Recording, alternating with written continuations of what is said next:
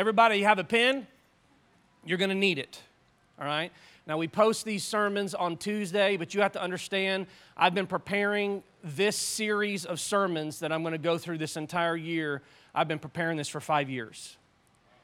So I'm doing basically a Cliff Note version of the whole year of what I've been studying for 5 years in one morning to kind of whet your appetite for where we're going. Everybody turn your Bibles to Genesis chapter 3. We don't have a lot of time for talk. Genesis chapter 3, verse 22. As you're turning there, I want to just mention this, that God is calling us to repent. Literally, repent means to turn around and walk the opposite direction.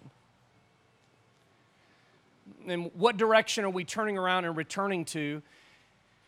We need to look at the law first mentioned, and we know that what God originally intended for us is for us to live in the garden. And for us to live with His glory, reigning in our life, to us to live without sin, for us to, He had a perfect place without sin that had not been affected by sin.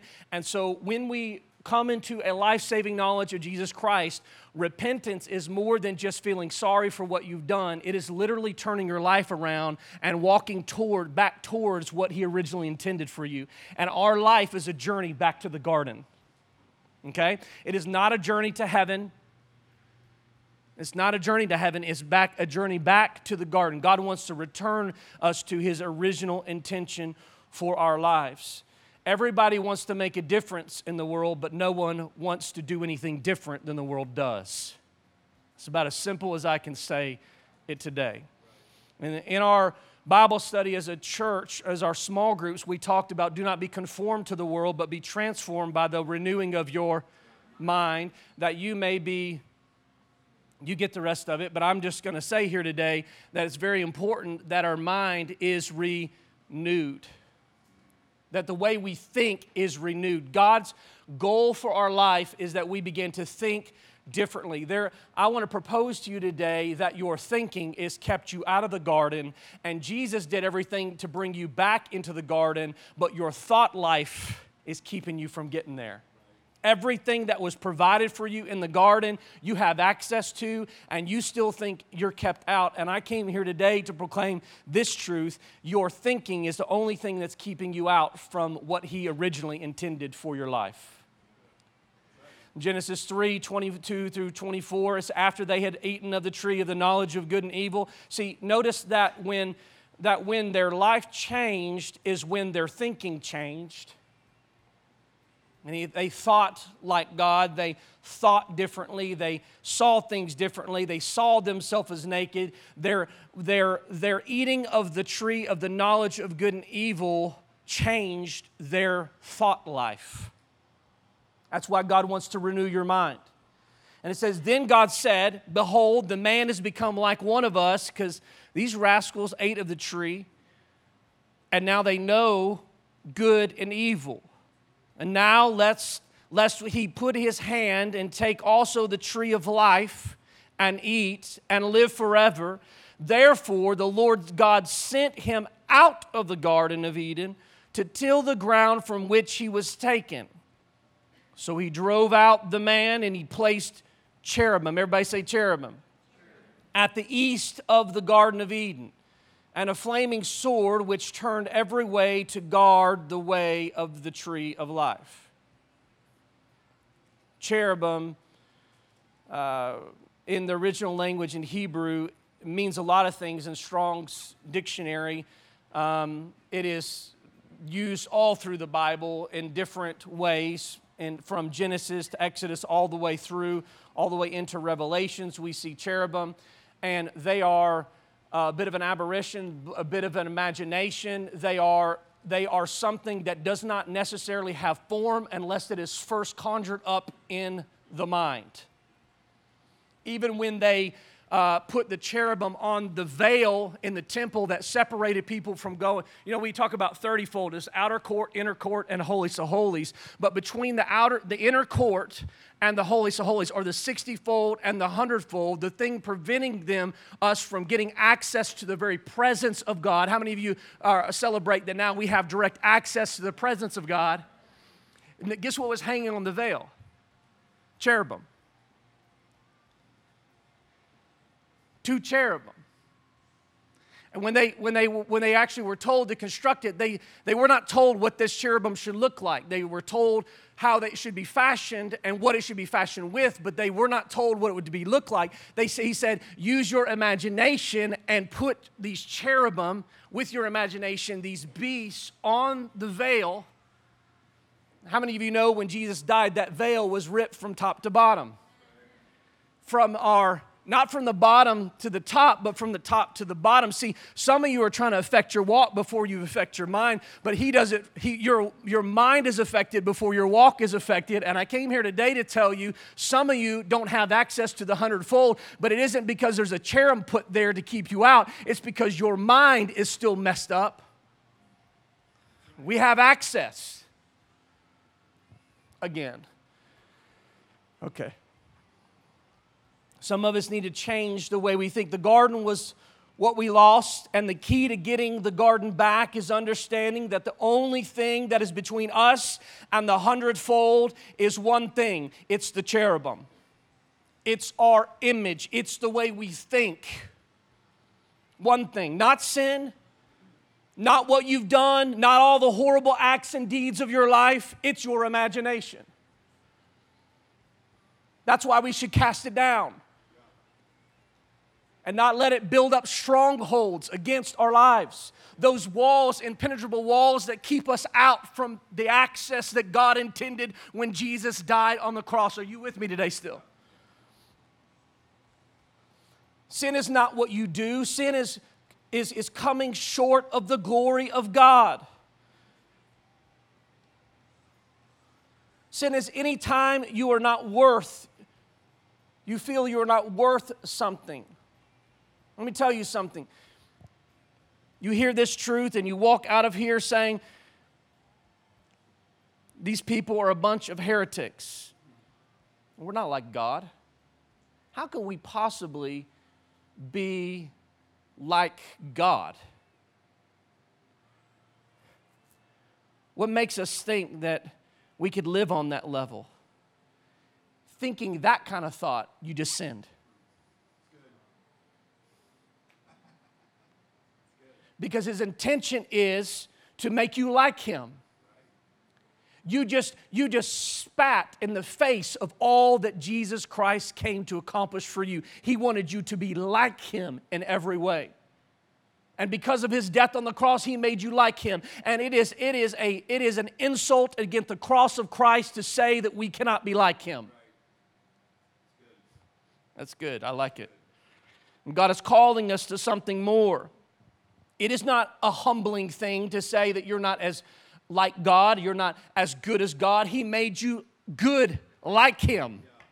He made you righteous like him. Humility, a false humility, has, for the sake of, listen, just the fact that you think you have to be humble lets me know that you're trying to do it on your own strength.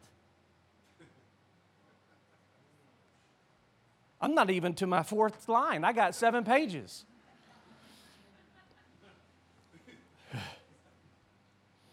God said, don't let any man call unclean. This is the scripture. Don't let any man call unclean what I call clean. Peter said this. I won't go down to Cornelius' house. Brooke loves this story. But Peter didn't want to go down there. I don't want to go down to his house. He's a pervert, pimp, and he's a sinner. I don't want to go down there.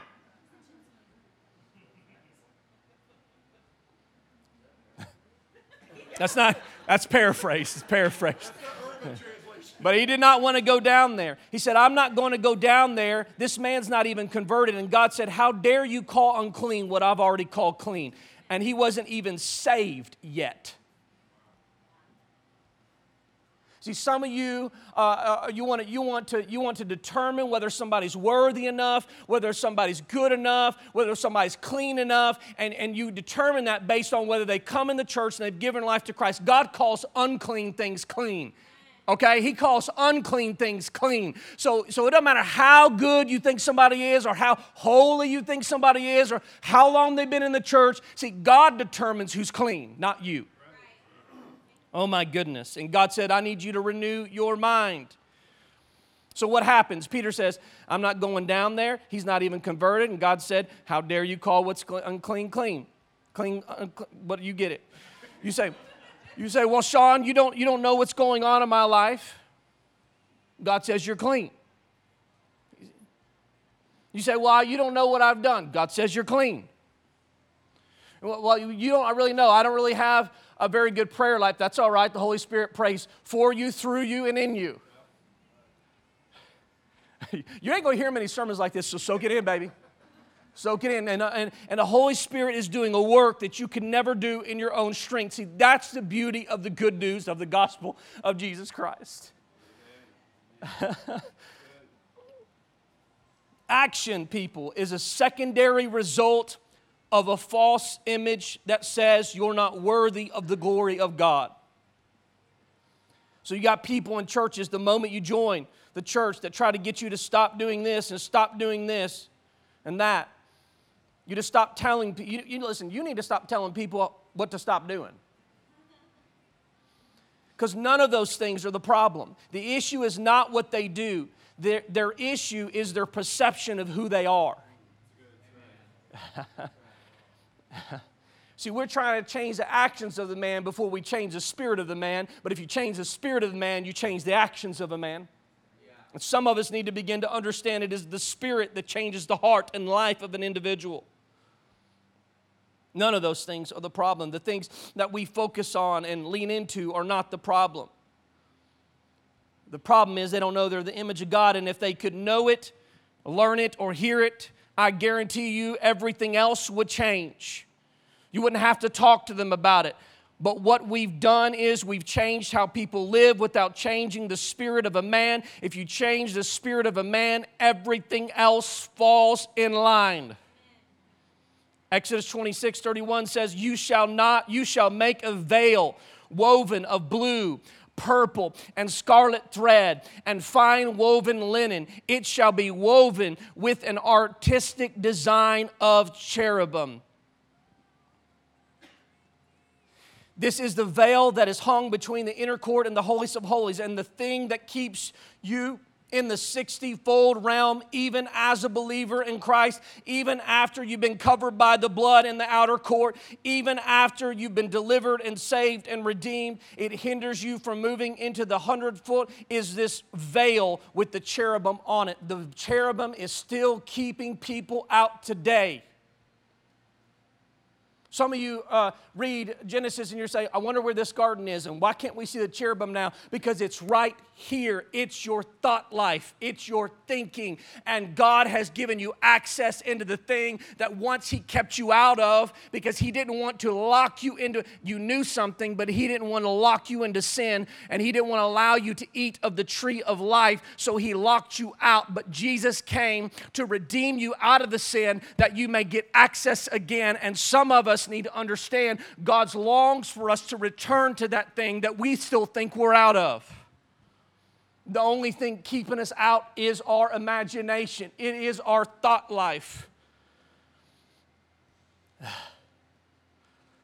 It's keeping you out of the holiest of holies. Jesus died and ripped the veil that we might have access into the holiest of holies, into His presence, walk with Him and talk with Him just like Adam used to do. But we still live a separated life because our thinking is jacked up from the floor up.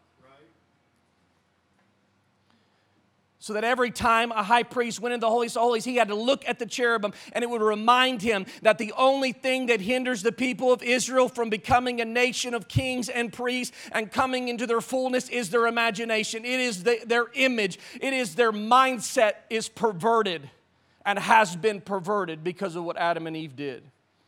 The carnal mind, the Bible says, is a veil. Wake up, people. That's why when the veil was ripped from top to bottom, it was ripped from the top to the bottom. It wasn't the veil He was doing away with. It was perverted thinking that He was doing away with. The Bible says that this cherubim that guarded the garden, God gave him a flaming sword. We know that the sword is the Word of God. It is a flaming sword. The Hebrew word is lahat. Lahat means enchanted. Track with me here. The cherubim, the same thing that gets us access, our imagination, the way we think, keeps us out. Come on now. This is very important. And he said, and then the cherubim held a flaming sword. I want you to know today that this same sword that gets you access is keeping people out today. Because there are preachers of the gospel that are cutting off the ears of the people, and their ears are falling into the flesh realm, and we are preventing people. The same thing that gets you in keeps you out.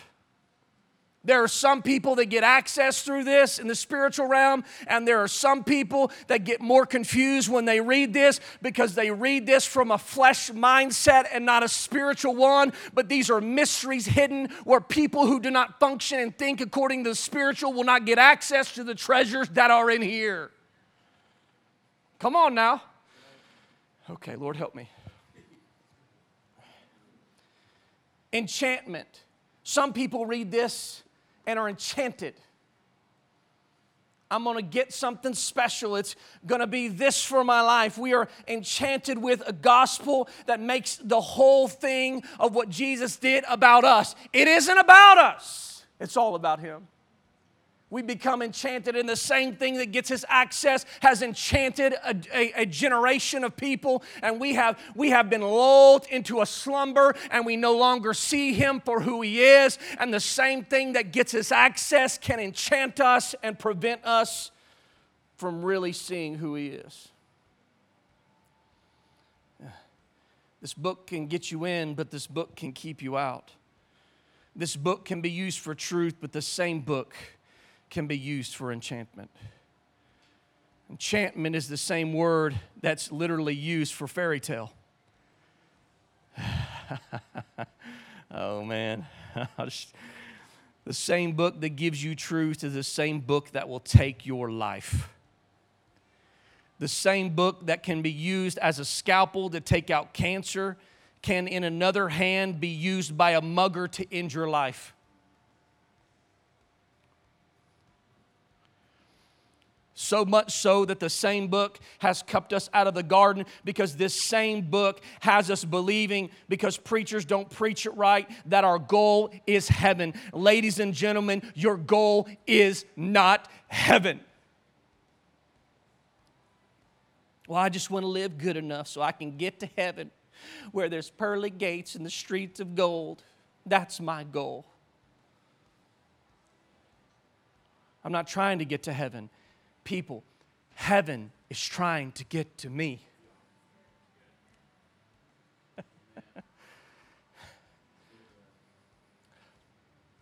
Thy kingdom come here. We're not effective to bring His kingdom here because we're trying to get there.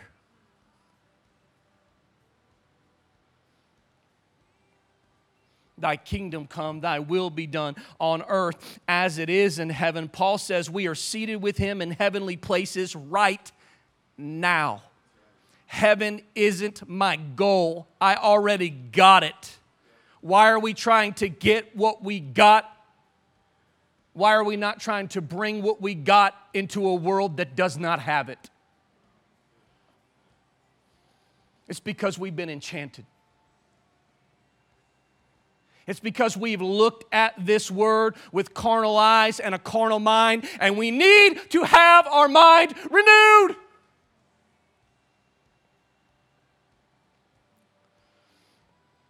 Well, Sean, the Bible says we're going to go to heaven, and there's going to be streets of gold and pearly gates, and I just can't wait. And I've been talking to people my whole life about standing at the pearly gates.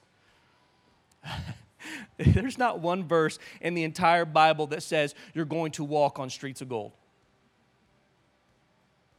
There's not one verse that heaven has streets of gold or pearly gates. Revelation 21 says, and I, John, saw the new Jerusalem prepared as a bride, adorned for a husband, coming out of heaven. People, heaven doesn't come out of heaven. And the city had 12 gates, all of which were one pearl, having 12 foundations. And in the city was a throne, and from the throne proceeded a river. And on both sides of the throne there was a tree of life with 12 manna fruit. People, it's symbolic. It doesn't make sense in the natural realm. Some of you are like, well, you'll see. When you go to heaven, you'll see, Sean. You'll understand. There will be pearly gates and golden streets. No, you're wrong.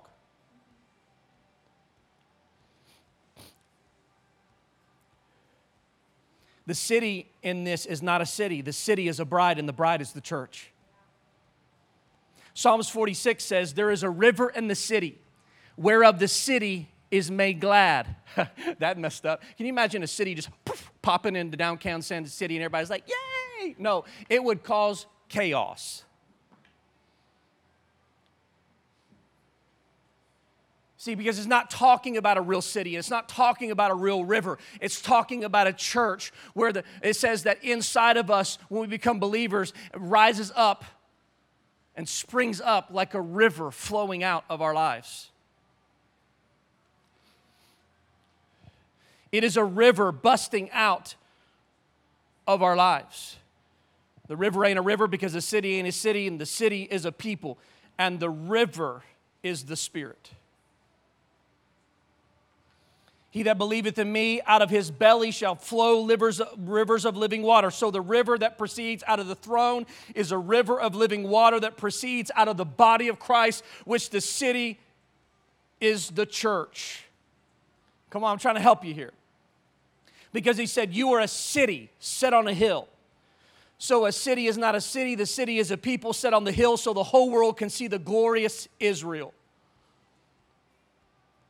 Well, what about all the Jews, Sean? Isaiah 61 says, God shall prepare Israel, and God shall adorn Israel, even as a husband adorns his wife with precious ornaments and precious jewels. It was a Middle Eastern tradition when a bride is about to be married, they would pin precious metals of jewels on her, and the more jewels that were pinned on her, that meant the more wealthy her husband is. As a matter of fact, when Abraham was trying to find a wife for his son Isaac, the Bible says he sent out a servant to find a wife. And the servant went and found a wife. He said, I'm the servant of Abraham, and I've come to find a wife for Abraham's son. Now, Abraham had given him a dowry. And so he begins to pull out jewels, and he begins to pin them on her dress. And all of a sudden, she is becoming weighted down with gold and diamonds and jewelry and pearls and rubies and sapphires. And she goes home to her mama and says, Mother, look at all these jewels. My husband is going to be rich. That's why it says, do not be in dismay about these temporary and light afflictions, but there comes a heavier weight of glory. Oh my gosh.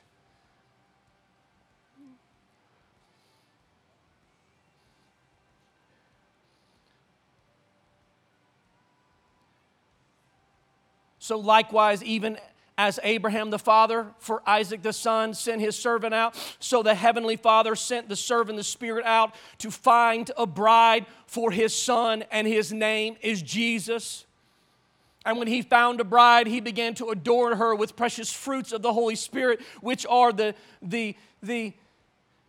assets of the spiritual life. So he adorns you with holiness. He beautifies you with his presence, and he fills you with the wealth of heaven. And so the city that is made of carbuncle and diamonds and gold and rubies and sapphires, it ain't a city, it's you, glorified as the bride of the Lord Jesus Christ. The Spirit found the bride for Jesus, and it's you.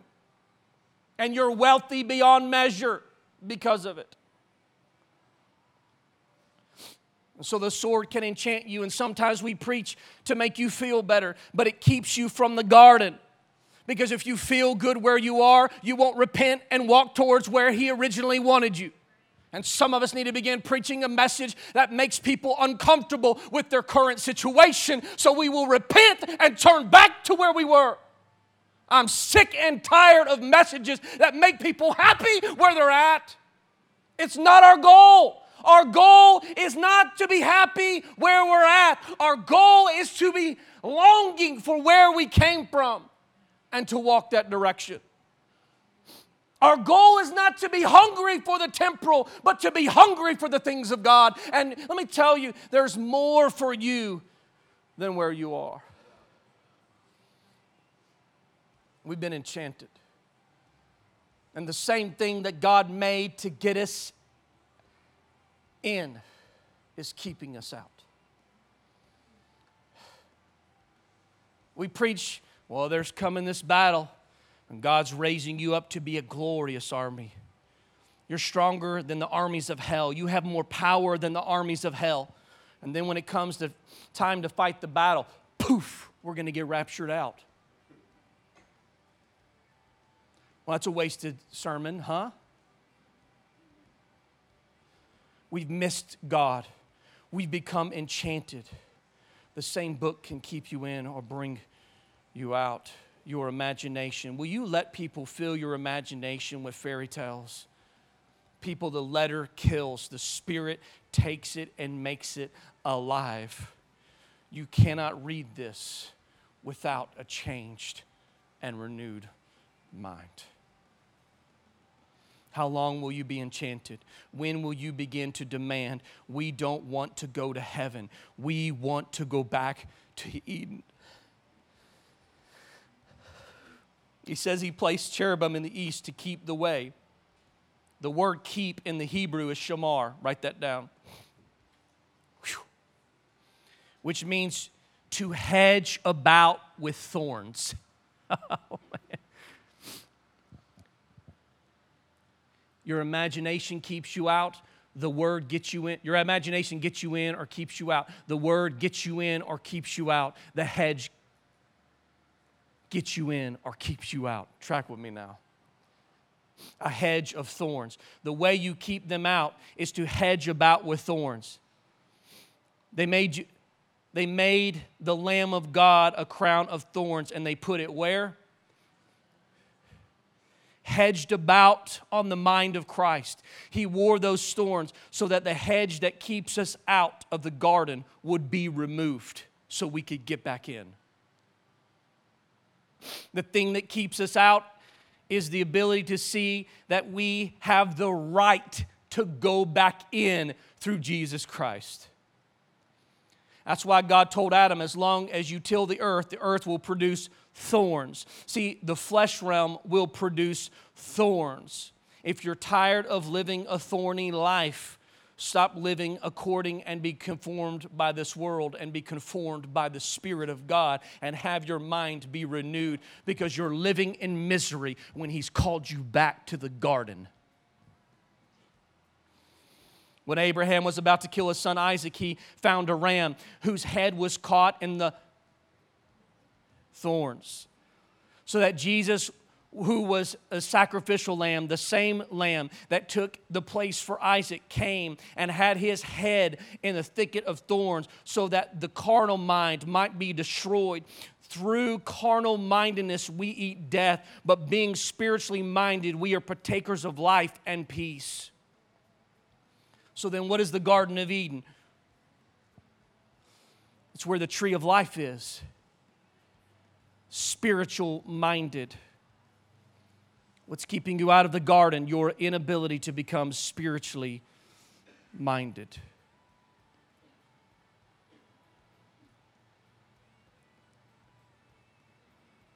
You are conformed by what you give yourself to. Let's pause here for a second. Everybody pull your phone out. Pull it out. How many of you have iPhones in here today? I want you to go to settings. I want you to scroll down to battery. Click it.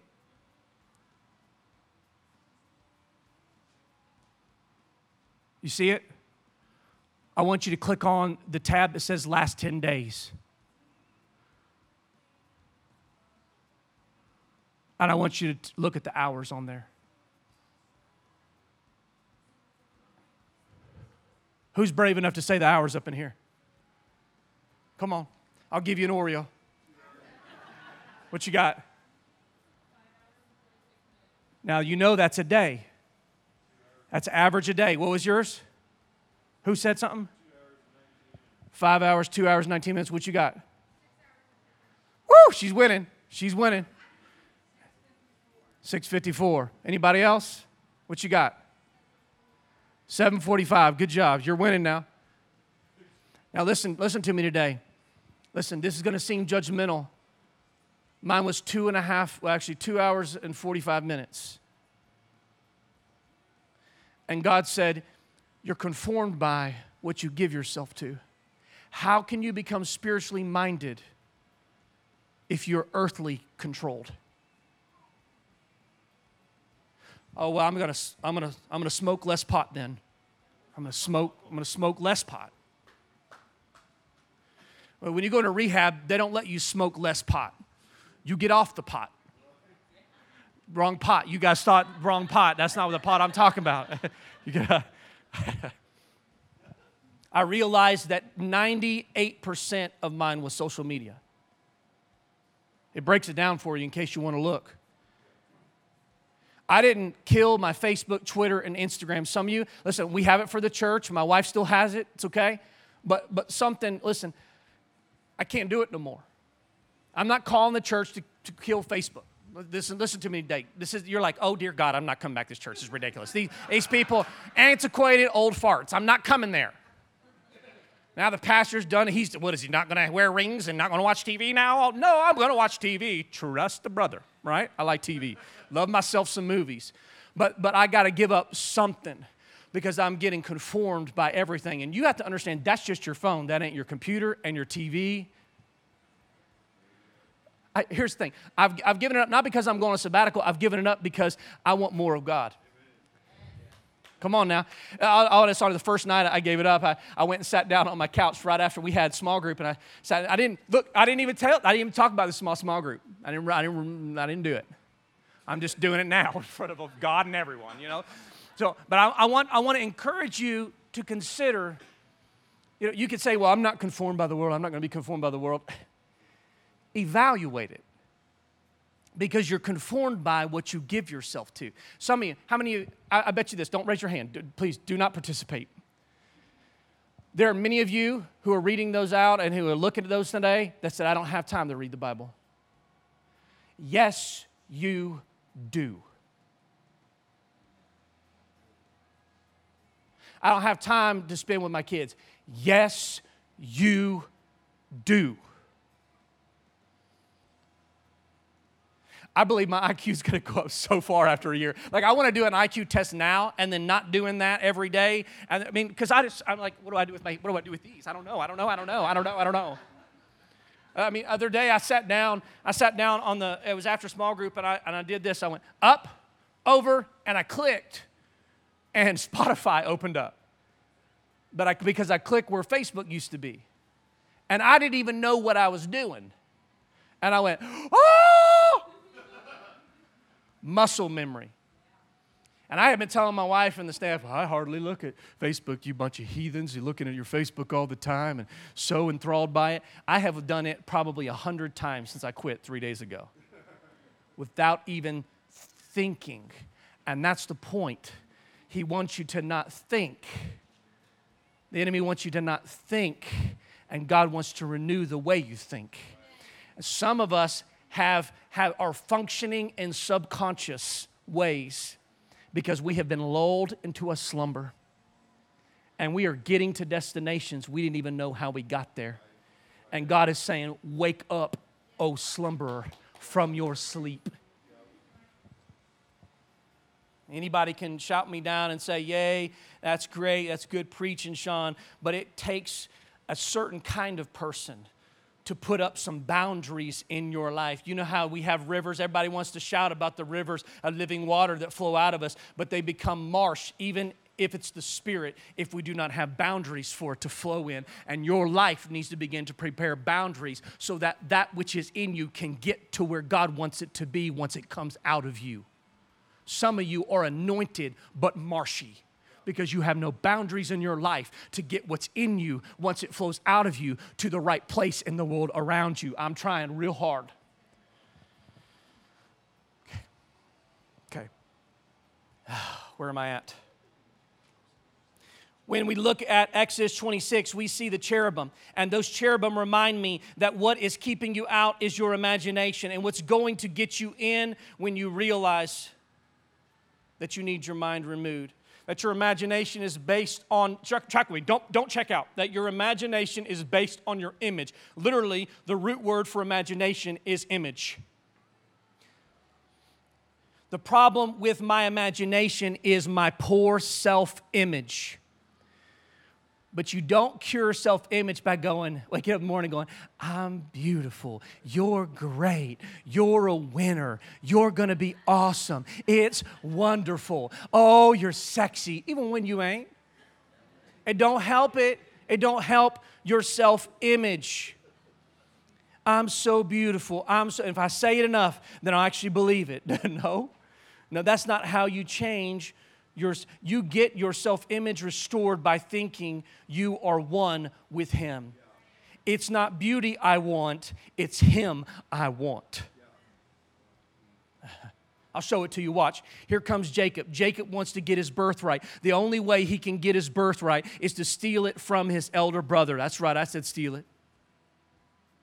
Now he wants what rightfully belongs to Esau. It doesn't even rightfully belong to him. See, some of you don't get what you want when you're praying because you don't know how to trick God.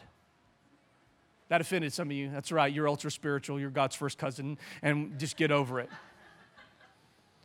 But the reality is He has set up a pattern by which we can trick Him and get access to what we cannot get access to, what is not rightfully ours, but is rightfully our elder brother. See, some of you don't get what you want because you don't trick the Father. So Jacob goes to his mother. His mother says, your brother's hairy.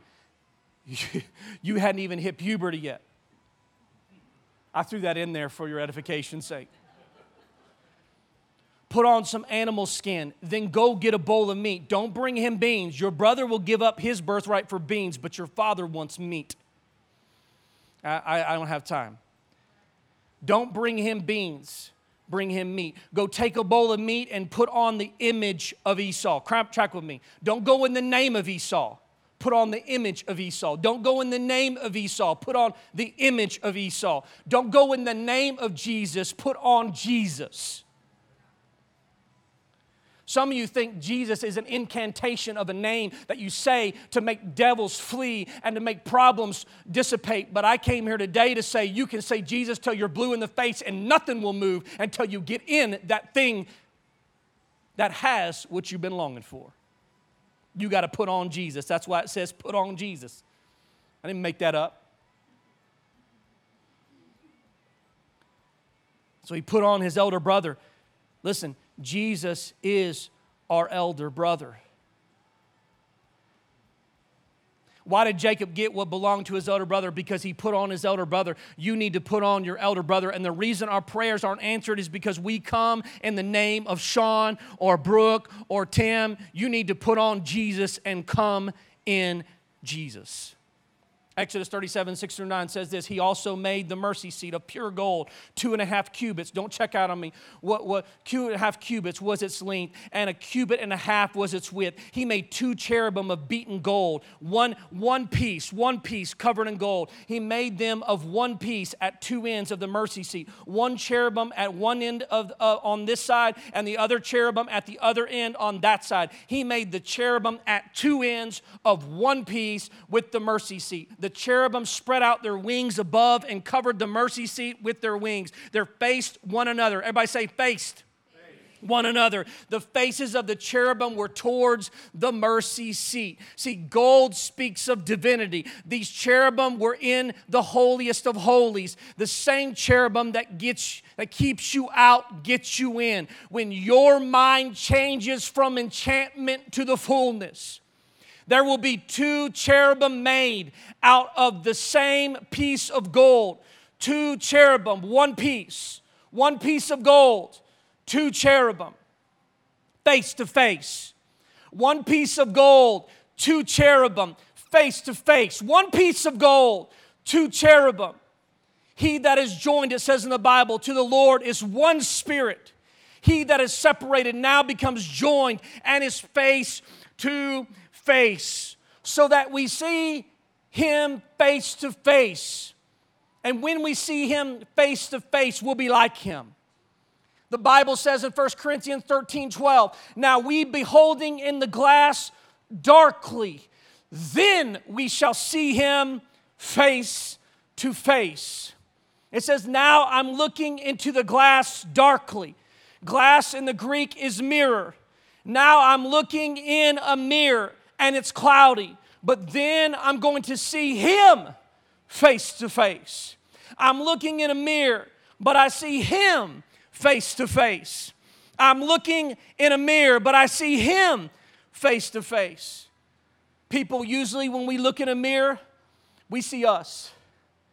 But one day, I'm going to look in a mirror, and I'm not going to see me no more. Because it ain't going to be me.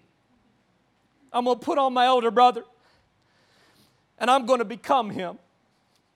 I'm going to look like him. I'm going to walk like him. I'm going to talk like him. And I will see him face to face. I'll look in a mirror thinking I'm going to see me, but realize I put on my older brother, and I see him face to face. Philippians 2 says, let this mind be in you. Hello, cherubim. Let this mind, hello, golden cherubim, be in you, which was also in Christ Jesus, who being in the form of God, thought it not robbery to be equal with God. Listen, you must take on the divine nature to serve on that level, to live on that level, to think on that level, to parent on that level, to husbandry on that level, to wifery on that level. I'm Shakespeare, I make up my own words, I do what I want. What was happening is we have had men try to serve on that level without first putting on Christ. It takes the divine nature to live like Christ. Hear me, church. You can't steal God's glory. People say, oh, you got to be careful, Sean. You got to be careful. You don't want to steal glory from God. Where would you put it? That He is not already there. What cattle on the hill would you hide it behind that He did not already own? It is all His. It is all His. If you were to come to my house and steal my couch and put it in my bedroom, you didn't steal it, you just moved it for a season. You can't steal glory from God. See, some of you need to have your minds renewed. You need to understand that He's so much more than what you have ever thought. And you give yourself too much credit because the image that you have of yourself is that you have the power to destroy God and the things of God. And I came here today to tell you, no matter what you do, no matter how you live, no matter the choices you make, you cannot undermine the divine plan of God. So you might as well just come into His image and put on His nature and function according to what He wants, because He's going to get what He wants in the end anyway. He's God all by Himself. The earth is the Lord's and the fullness thereof. Ephesians 5, I'm almost done. 25 through 26 says, husbands, love your wives. See, now you can read this and you can be enchanted. This scripture is read in every single marriage. But this is not about marriage in the temple. Husbands, love your wives. See, some of you have been enchanted because you have a carnal mind and you don't read the word with a spiritual mind. Come on now. Husbands, love your wives just as Christ has loved the church and gave himself for her, that he might sanctify and cleanse her with the washing of the water of the word, that he might present her to himself a glorious church, not having spot or wrinkle or any such thing, but that she should be holy and without blemish. Here's another enchantment. Jesus is coming for a church without spot or wrinkles. That's baloney. You don't make yourself holy. He does. He's not coming for a holy church. He's coming for a messed up church. It's Him that makes us holy. He comes when we have spot or wrinkle. He came when we had spot or wrinkle. He's not coming for a church without it. He's coming for a church, and He's going to make it what it needs to be. Come on.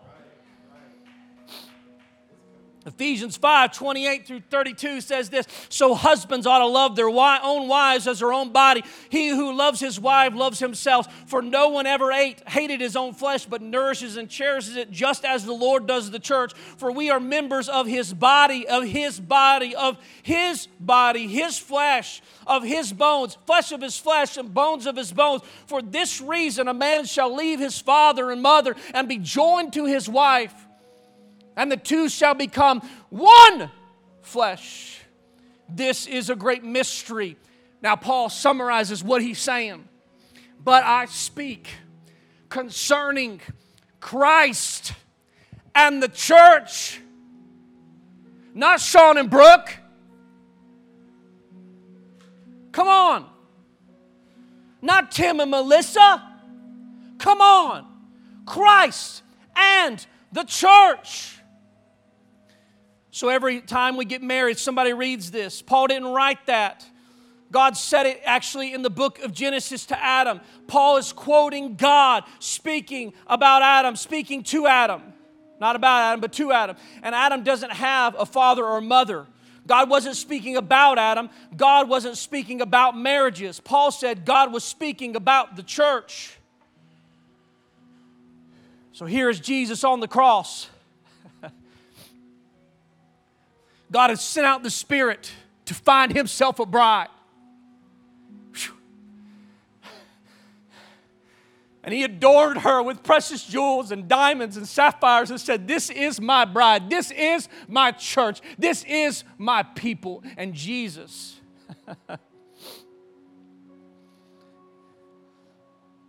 became your groom.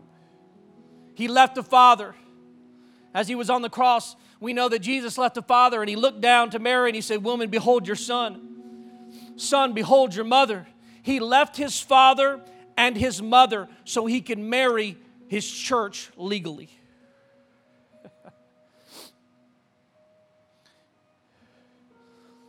Yes, church, God says He will never share His glory with another, but we are not another.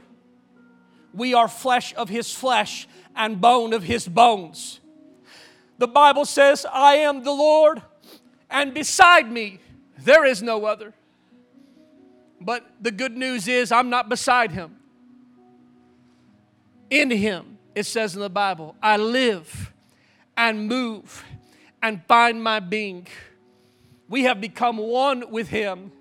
We have become flesh of His flesh and bone of His bones. Say this in closing. When Jesus was dying on the cross between two thieves, one thief said, if you're the Son of God, take yourself off this tree. And the other said, leave him alone. He doesn't even deserve to be here. He's innocent, but we are thieves. Let me tell you who these two thieves are on the cross. The thief who said, take yourself off the cross, is the same thief who said, turn these stones into bread. When Christ was crucified, He also was crucified. He also crucified the works of Satan. The one who comes to steal, kill, and destroy. That's one of the thieves. The other thief was Adam, who in the very beginning stole fruit from the tree of the knowledge of good and evil. And Jesus looked to him and said, and I believe it reverberates across generations into this room today, I kicked you out of the garden because you stole of the tree of the knowledge of good and evil. But today, you will be with me in paradise. The same thing that keeps you out gets you in. But you got to cast down those carnal imaginations. And you got to have your mind renewed. And some of you need to stop right in your tracks and repent and turn around and begin to journey back to the garden that God originally intended for your life. But to do this, to change, to walk away, to go to what He intended, there's some things in your life you have to leave in the dust. Don't just come here on Sunday and get excited and get preached up and worship and see your neighbor and just be overwhelmed by His presence, baby. It is no good to come in this house and not be transformed by the Word. Not let it renew your mind and be changed into the image that He originally intended for your life.